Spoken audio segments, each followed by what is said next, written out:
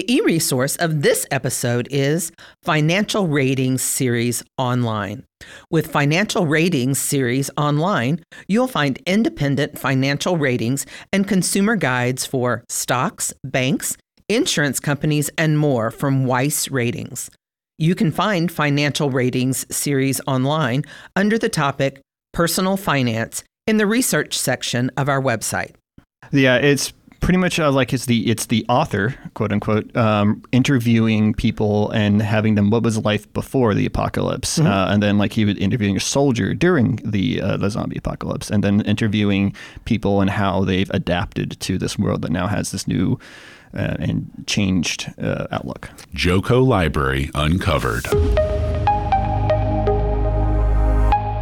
Hey, everybody, and hey, Charles, hey, what the heck? My apologies to everyone. It looks like Charles couldn't make it today. Dave! What? I'm here, Dave. Charles, what? Where are you? I'm down in the bunker. I didn't even know the Blue Stem Conference Room had a bunker.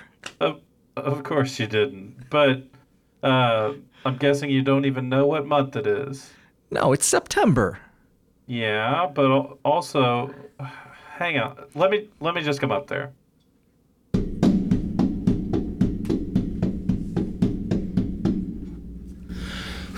Okay. It is National Preparedness Month, which is an observance each September to raise awareness about the importance of preparing for disasters and emergencies that could happen at any time. I get it. By the way, the official National Preparedness Month website is ready.gov. So the Federal Emergency Management Agency, FEMA, and the American Red Cross collaborated to produce a 14-page booklet entitled Preparing for Disaster. The link will be in our show notes, and we're not going to go through the entire document. But they ask this very important question: where will you or your family be when a disaster strikes? That's right. And they suggest following these 4 steps. Number 1, get informed. By the way, a plug for a tremendous Johnson County service that might just save your life. Notify Joco. So you can stay informed about emergencies, sign up for messages from Johnson County, the cities in Johnson County, and participating public utilities. Registering is as easy as entering notifyjoco.org into your web browser. It's very important. And step 2, make a plan. Number 3, assemble a kit.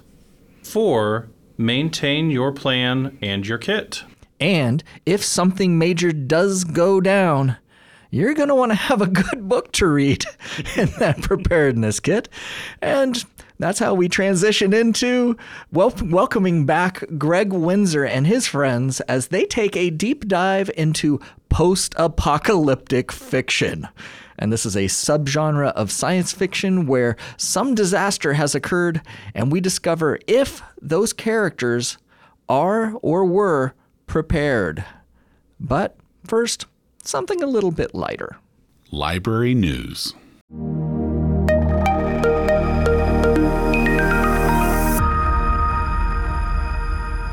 Greg, welcome back.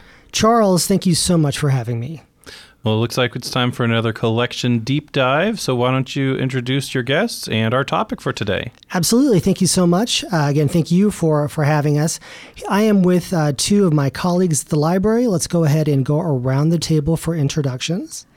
Hi, I am Alice, and I am a circulation clerk at Gardner, Edgerton, and Spring Hill. My name is Grant. I'm also a clerk over at the Gardner, Spring Hill, and Edgerton libraries. Well, Grant and Alice, thank you both so much for joining us here today. The topic of today's collection deep dive is going to be post-apocalyptic stories.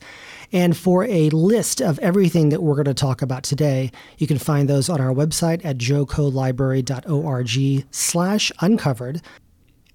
Well, thank you both so much for joining us today for our collection deep dives. But before we get into the topic of post-apocalyptic stories, Grant, why don't you tell us a little bit about what draws you to the genre? So something I've always enjoyed about post-apocalyptic scenarios is that it's something that's been present throughout history. Everyone's always had this fear of what the future holds. As anyone might know from the 1960s to onward, nuclear war was kind of like the popular pick. Yeah. Climate change is now kind of coming in vogue. So it's like whatever the zeitgeist of that era. Yeah. So this is a genre that kind of reflects our concerns and our fears, kind of our priorities also as a group, as a culture. Yeah. And we right? can be very imaginative about it. Absolutely, yes. As someone growing up in the 70s and 80s, kind of that apocalypse was always looming, and now we have more of a global view of things. Alice, what draws you? What brings you into the genre? Well, I find it very relaxing. Wait, what? I find it very relaxing because if you think about maintaining our houses, maintaining our roads, maintaining our cars, maintaining our relationships, our social structures are very complicated. Modern life takes a lot. It's stressful. And if it's the end of the world, that all sort of falls away. And often in these books, you get to a point where you're unplugged, you're back to nature. It's not as you would want it to be necessarily, but you do get to that unplugged place. And I just love that. Sometimes it's very beautiful. So it strips everything away to its kind of most basic core essence. That's a great way of introducing things. Go ahead and Grant, let's go ahead and get started. What is the first book that you wanted to talk about today? So something that is probably a go-to post-apocalyptic scenario would be The Road from Cormac McCarthy. Yes. It's not talked about what happened, but basically it's like society has ended. The world is very dead, very gray, very bleak. It's a father and his son making their way to safety, what they believe, in a coast. And it's just this bleak look at what the future holds. As Alice puts, just that instead of worrying about the future like in a month or two from now, they're worried about day-to-day survival. They're worried about what's around that corner Sure. because it could kill them. Yes, and this is written by Cormac McCarthy, and he won who passed away recently back in June, sadly. So if you've never read Cormac McCarthy, this is an excellent way of getting into it. It won the Pulitzer. It was one of Oprah's big book groups selections. So this is even though this is a bleak novel, this is a majestic kind of American classic. Yes, it's just very much a good view of what would life be like if you're trying to just focus on the day-to-day. Yeah. And that when things are so dark and so bleak, even the smallest glimpse of hope means the world. And Yes. the connection between these two characters really brings this out. The father is trying to keep that hope alive in his son, and it's kind of the focus of the book throughout the world. As the son looks on with these innocent eyes in the world, but the father is just like Trying to kind of maintain it and trying to he has to juggle both the reality and keeping his son alive. Absolutely. Yeah. So let's changing tracks a little bit. Going from The Road, what's the next book that you wanted to talk about today? So a complete turn would be the Max Brooks World War Z. It's a zombie apocalyptic scenario book. Yes. It's a very much like what it says in the tin. It's a very kind of a podcast style, shout out to that, where it's a slice of life going from before the events, and it just jumps to as the author is trying to capture the moment, goes from before to characters during and what's happening, and then the aftermath and how the society has changed. So the book doesn't have like one continuous through line, but it shows the apocalypse through different characters, different points of view throughout the process. Yeah, it's pretty much like it's the author, quote unquote, interviewing people and having them what was life before the apocalypse, and then like he was interviewing a soldier during the zombie apocalypse, and then interviewing people and how they've adapted to this world that now has this new and changed outlook. And in kind of to contrast with The Road, this is very kind of exciting and kind of a little bit more action packed than the Road. Very much so. Like The Road is focused on that, just like this one, like the father and his son. That the World War Z is more about here's what's happening, or what happened, and how people lived or didn't live through it. Sure, absolutely. Yeah. And Alice, switching gears here, tell us about one of the books that you really wanted to talk about today. So my first book is Trashlands by Allison Stein. And this is, I just loved it because of the outrageous setting. It's set in a place called Scrapalachia, which is Appalachia set a few years in the future, completely filled with plastic trash. Okay. And the characters make their living not by mining coal, but by dragging a river for recycled or plastic that is recyclable, that can be reused. There's some found family. There's a group of people that's living together in a automotive graveyard. They shelter in the old buses and the cars. And there's also, society as we know it has broken down probably quite some time ago. And when that happens, there's some exploitation of women and children. But then there's also a supportive group of people to get. And they're the ones that are, and the main character is a woman who lives in this, and she also does art, I believe. She does art. She does some art in nearby woods, some installations.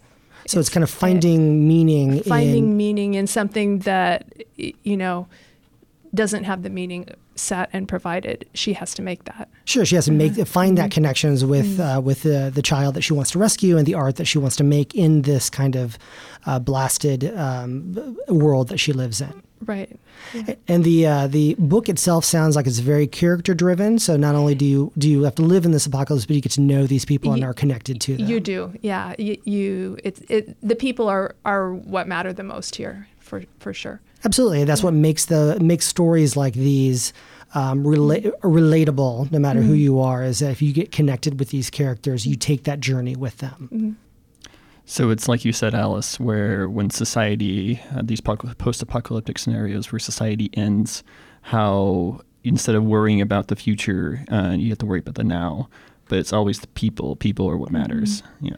And this definitely sounds like a good kind of a book group, a very discussable type of book too. I definitely think so. Yeah. Okay. And another book along those lines, that other kind of post-apocalyptic yet very readable and very relatable with lots of. Tell us about that one. The next one is The Light Pirate by Lily Brooks Dalton. Now, I've heard a lot of really good things about this one. Yeah, it's amazing. So this is the author's second book. The first one, Good Morning Midnight, was a slow-burning, character-driven literary version of The End of the World set in the Arctic. And I feel like somebody said to this author, hey, we loved your first book. Could you pick up the pace a little bit for the second one? Mm-hmm, sure. And this is what you get.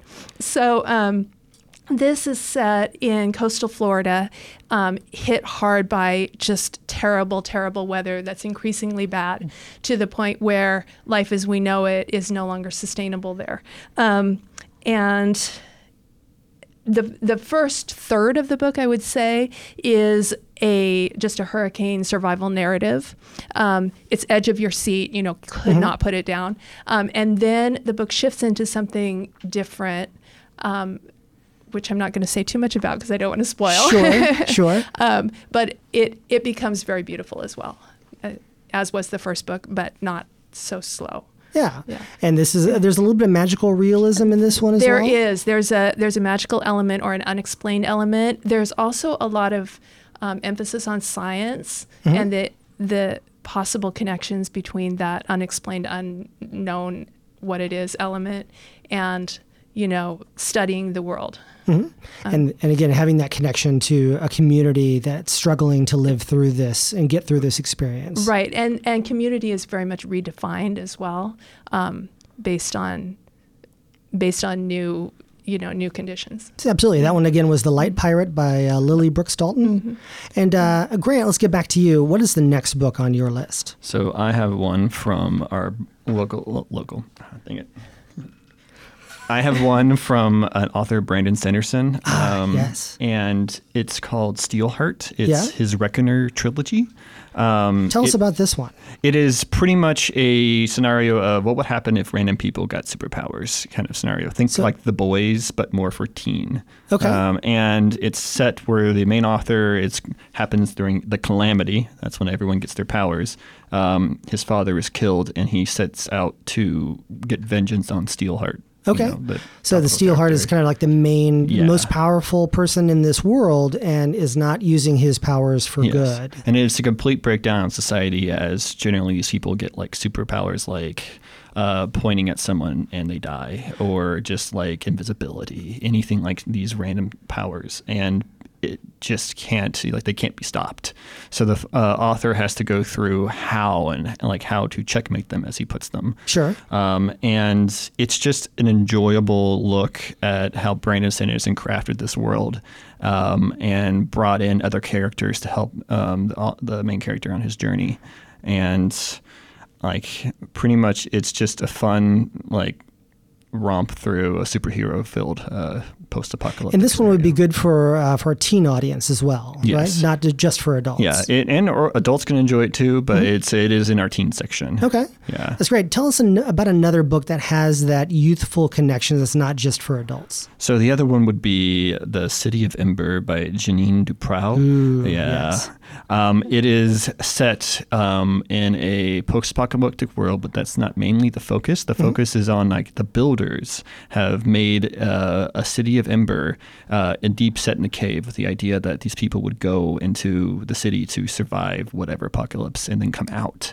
However, it's really early in the book is shown that, like, the instructions on how to get out is lost. And then suddenly, like, it's slowly but surely that they're running out of supplies, lights, and everything. And the city itself is kind of falling apart around them. Yeah, it's kind of it's very interesting how, like, the main characters are two kids, and they live in this world and they don't know anything outside of it, and they know something's wrong. Like, the lights are going out, they're running out of light bulbs. Very play on that. And the adults aren't doing anything. Like, the adults are kind of sticking their heads in the sand or ignoring it or believing that, oh, someone's going to save us, but we'll just keep living on. And so they have to keep going on. So the kids are the ones that are going to have to, find a way out and find a way through this. Yeah, the kids are the ones who are seemingly the only ones working towards this goal of saving the city. Yeah, and this is part of a trilogy, as you said. Yes. No, and it is something that's extremely readable. I read this one several years ago and was really taken by it. Yeah, even though it's in that Jade series, I enjoyed it still as an adult reading it. And also keeping with that theme of the children taking that apocalypse and then trying to kind of fix it, even with the failure of the adults. Alice, what's the next book that you wanted to talk about? The next book is A Children's Bible by Lydia Millett. And this is just a strange book in which the children have to take charge because the parents are partying in a rented mansion that's falling down. They are drinking, they're doing all sorts of things that make them inaccessible and uninterested in what's going on around them and with their children. And so this is, seen through the eyes of a group of teens and younger children who they have to figure out what to eat. They have to figure out how to shelter while this apocalypse is happening. The main character is an older teen who is parenting her younger brother, and so that's a big concern. He eventually gets hold of an illustrated children's Bible, and he becomes obsessed with it, and they gradually start to enact scenes in quite a funny way. So it's a sad book because the apocalypse is happening. Human life is probably not going to go on, and everyone just sort of knows that. But then it's also very funny all the way through. And I think that's partly what makes it so strange. I think this would be a great book to talk about in a book group because of those elements of things, incongruity, I guess. Yeah, and the kids are just kind of drawing these parallels from a book that they don't necessarily really understand, trying to find meaning in this world that has kind of been abandoned to them. Right, and part of why I love this so much is just the mood of complete abandon and just completely letting go of everything that you would expect childhood to be, and just sort of rewriting in really a spectacular way. Okay. If the adults are not going to save us, we'll have to do it. They are not going to do anything. Yes, and very much like Jean Duprow, the kids are the ones that are going to have to find the meaning and save themselves, if not the world. There. What's the next book on your list that you wanted to talk to us about? It's Moon of the Crusted Snow by Wabgeshe Grice. this is different in feeling because it's a cold apocalypse. It's set in an Anishinaabe community in northern Ontario, and the author is originally from Wet'suwet'en First Nation. What happens up here, it's late autumn, and the electricity just stops. And all communications from the rest of the world, television, radio, everything just goes away as though everyone else in the world is just gone. And the community members don't know why. The interesting thing about it is that a time before electricity does exist in living memory for some of the members. And so this is a community that has some skill to meet the situation. Eventually, sort of straggling people start to come up from the south, and they don't share the values of the community and are disruptive, and this is problematic. It's an interesting take, because most of the time when you think about post-apocalyptic, you feel like civilization collapsing, everything is a disaster. The focus is on a culture that stretches from before that and has the tools, a little bit better tools to handle it, and other folks coming to them for help. Right. And it gets that First Nations perspective. Yeah, it's wonderful. I really recommend this one, and it's not a long book. It's a short book.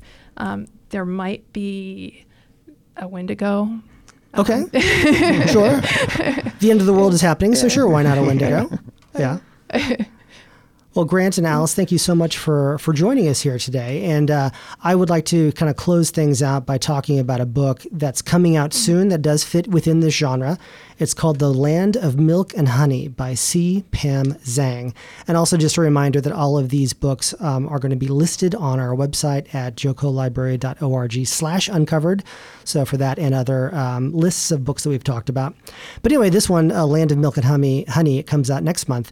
It is about in a apocalypse where it's an environmental apocalypse where smog and environmental damage is kind of coating the earth. A billionaire has kind of created a mountaintop compound where he's able to, him and some scientists are able to keep the apocalypse kind of at bay, and invites a handful of people, including this chef, who can kind of cook these meals that are thought lost because plants won't grow in other areas of the world. So she kind of comes to this place, and she is kind of introduced by the billionaire's daughter, who kind of introduces the concept of things may not be what they seem in this kind of Elon Musk style compound that's going on. The premise of the book is very kind of a post-apocalyptic, but the writing is very sensual and very lush, as the author describes the lost art of the senses of eating, of touching, and of connection. And it is really kind of a sensual book in that way. That one's, again, The Land of Milk and Honey by C. Pam Zhang. Hope you check that out, and as well as the other books that we've talked about today. Sounds like something like it's like what we take for granted kind of situation. Absolutely, yeah. The author, she wrote this is her second book. The first one was a historical fiction novel set in Vietnam, which is very well received. This one, hopefully, it should be her breakout novel. Mm-hmm. Alice, Grant, thank you so much. You definitely gave us some things to put on our reading list. Thank you for having us.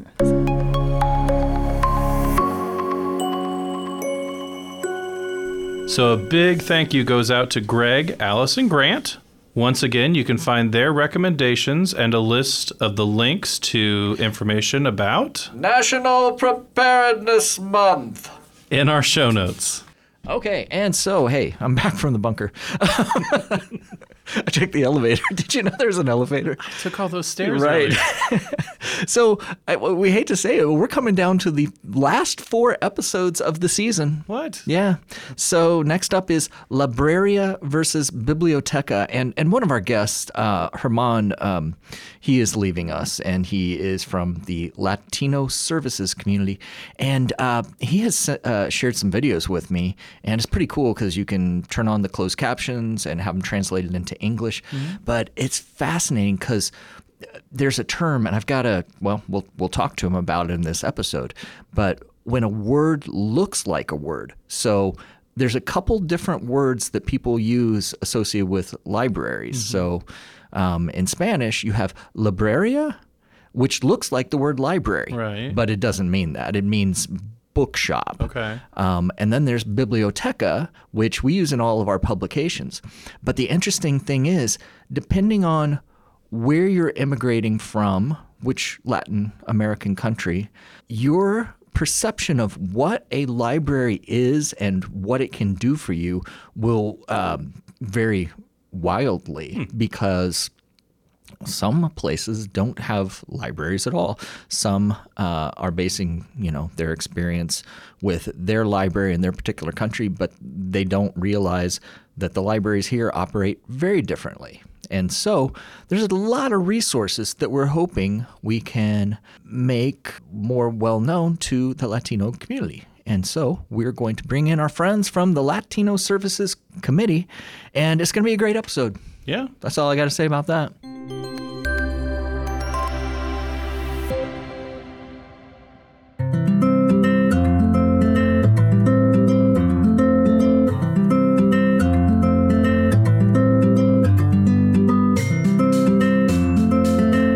Joco Library Uncovered.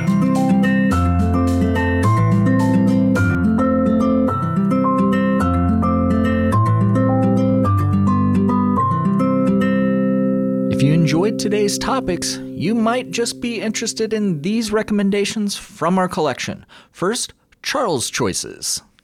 And today I have two for you. So the first one is going to be The Passage by Justin Cronin, and that is the first book of a trilogy.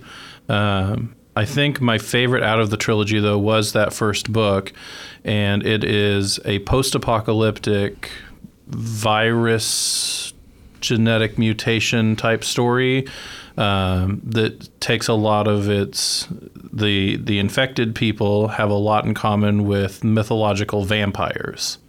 So it's kind of like a post-apocalyptic vampire story, which was I don't know. I thought the world building in that one was great. So if you like big sweeping stories, it's a thick book, takes a while to read, but it's worth it if you like those epic tales. All right. My second one, a little bit on the lighter side, is called Hollow Kingdom by Kira Jane Buxton. And this one, it is told from the perspective of a pet crow. And it's a zombie apocalypse, and the crow is a foul-mouthed, sarcastic crow who lives in a house with the human that he adores and the big dumb dog named Dennis. So it's just kind of about how once the humans start transforming and changing into zombies, how do the animals survive? What happens to the animals after the humans aren't there to take care of them? Probably just fine. Next, it's Dave's double feature. We invite you to visit the streaming video section of our e-library. That's jocolibrary.org/e-library. And please check out Indie Flicks. You can stream classic and contemporary features, award-winning shorts, film festival favorites, series, and documentaries from the United States and around the world. There you will find a 14-minute drama/science fiction film from 2022 called Riley. So it's described as the world is burning. Sun, wind, and dust dominate the surface. Life underground is the new normal. Returning home to their basement sanctuary, nocturnal scavengers Riley and her father, Dutch, play their favorite game, What's for Dinner, with an unopened, beat-up tin can. This is their daily ritual of survival, finding the smallest moments of light in a bleak, dystopian future until an unexpected visitor surprises them. And in Canopy, under one of our favorite categories, the Great Courses, you can learn all about great utopian and dystopian works of literature. So once again, a full list of our book report recommendations can be found on our webpage, jocolibrary.org/uncovered.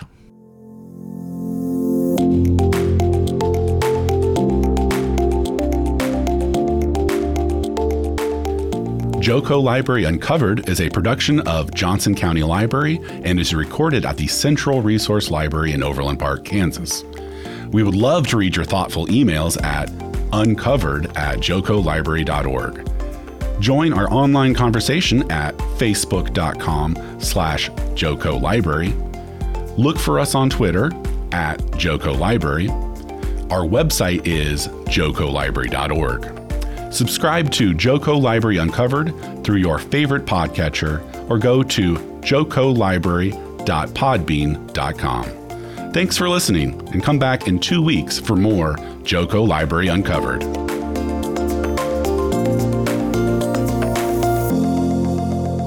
Dave! What? I'm here. Dave, I'm down in the bunker.